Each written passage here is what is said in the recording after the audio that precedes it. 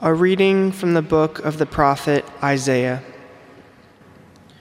Thus says the Lord, your Redeemer, the Holy One of Israel. I, the Lord, your God, teach you what is for your good, and lead you on the way you should go. If you would hearken to my commandments, your prosperity would be like a river, and your vindication like the waves of the sea. Your descendants would be like the sand, and those born of your stock like its grain, their name never cut off or blotted out from my presence. Verbum Domini.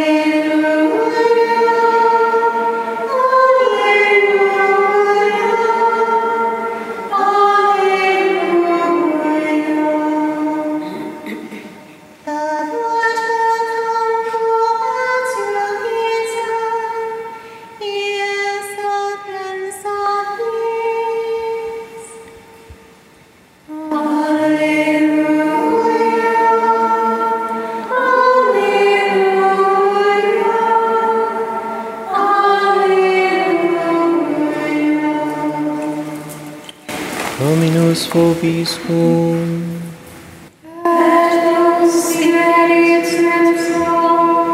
Lectio Sancti Evangelii secundum Matteum. Gloria tibi, Domine. Jesus said to the crowds, "To what shall I compare this generation? It is like children who sit in marketplaces and call to one another, 'We played the flute for you, but you did not dance. We sang a dirge, but you did not mourn.' For John came neither eating nor drinking, and they said, he is possessed by a demon. The Son of Man came eating and drinking, and they said, look, he is a glutton and a drunkard, a friend of tax collectors and sinners. But wisdom is vindicated by her works. Verbum Domini.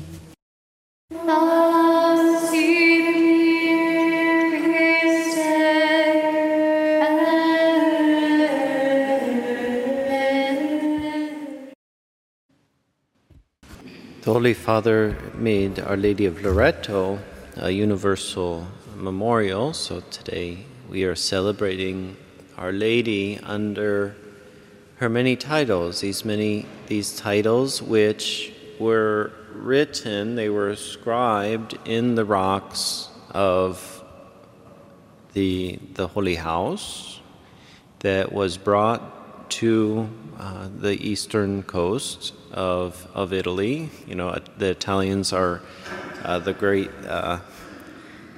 thrifters, and they take these beautiful things from others, and sometimes this has caused great rifts in church relations, especially with the Eastern Church, but such is life.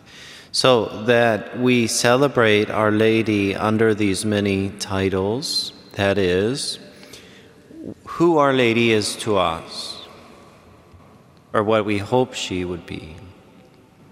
Just as we claim God to be our Goel, our Redeemer, the one who buys us back from slavery, the many titles of our Lord. So when we name Our Lady, we ask her grace, her gracefulness to be upon us in these different ways. But first she received a name from God, that she was the one called transformed by God's grace, as we had in the Immaculate Conception.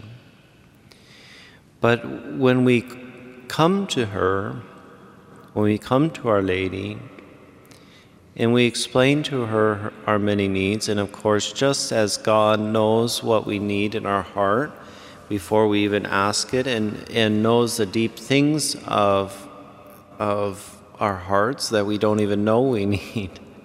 So Our Lady, who is already assumed into heaven and basks in the light of God, that she, in God's design, in God's love, knows those things as well.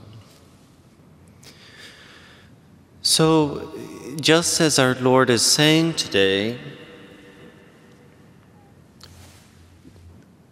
that about what do we expect, who do we expect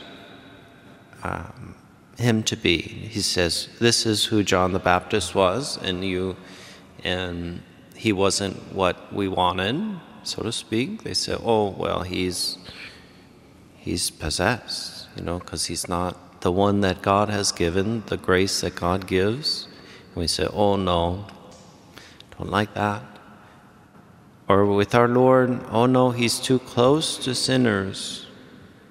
He said, I come not for the healthy, but the sick.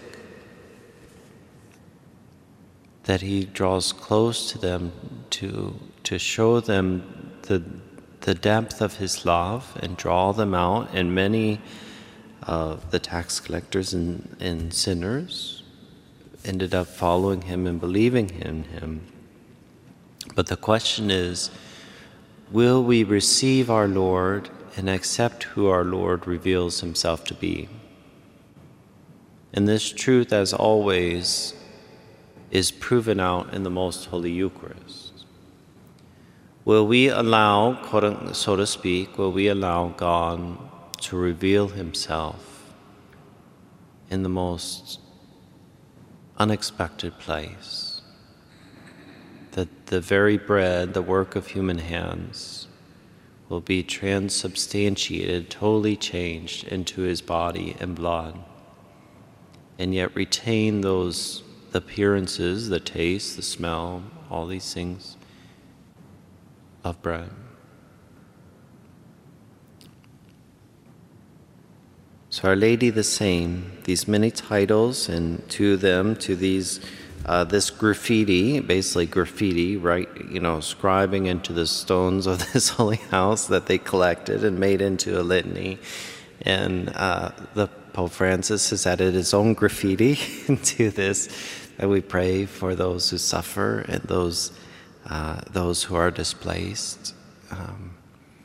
We entrust ourselves to the care and protection of the Blessed Virgin Mary, not even knowing at times what we are to pray for.